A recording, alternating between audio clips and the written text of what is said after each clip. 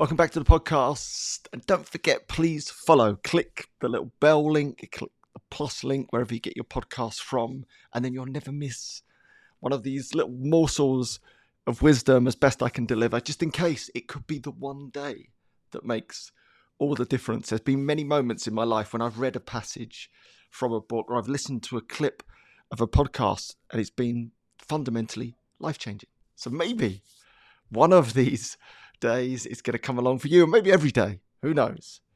All right, so into today's reflection. You can shape your authentic self. This is a recent discovery for me. Bear in mind, I'm a good 10 years at this, and I've spoken so often about your authentic self or my authentic self, and the rediscovery of my authentic self changed everything for me. You know, that ability to be who I was, be comfortable, just as me. Much more introverted than the persona that alcohol created for me, which was much more flamboyant and extrovert, and getting really comfortable with that.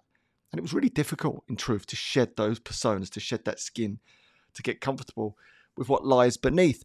But I also made a bit of a mistake. I made a mistake of assuming that authentic self is a sort of static thing that's there waiting to be found, and it won't really change or evolve until I read a brilliant line in a great book by David Brooks, The Road to Character. Here it is. The true self is what you have built from your nature, not just what your nature started out with. I'm going to repeat that. The true self is what you have built from your nature, not just what your nature started out with. Boom, penny drop for me. It was like, oh, I get it. Not only is there this great opportunity to rediscover your authentic self, your authentic self is also changing. So you almost meet, if you can imagine, a fork in the road at some point in your life where you catch your authentic self.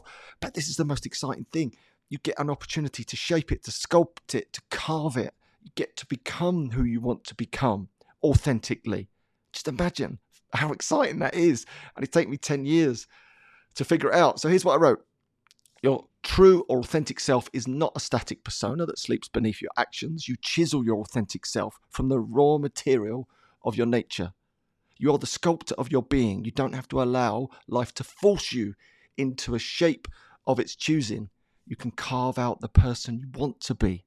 Life will knock you into shape if you allow it, but life is a second-rate sculptor.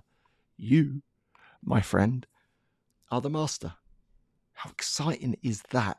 That not only do we get to live an authentic life once we rediscover our authentic self, which is, by the way, I think is the greatest discovery you'll ever make. You've heard me speak about this probably a lot already on the podcast, but the great hero's journey, that archetypical story of being human, there's always the part where the hero returns home.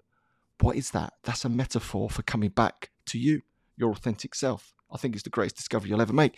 But then on top of that, this new discovery that I've only just stumbled upon is that you can then grow and shape and chisel and carve that authentic self. How wonderful is that?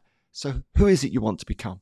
Find out who you are, then who you want to become, and then carve and shape that person over the coming weeks, months, and years. If you're lucky enough to have weeks, months, and years.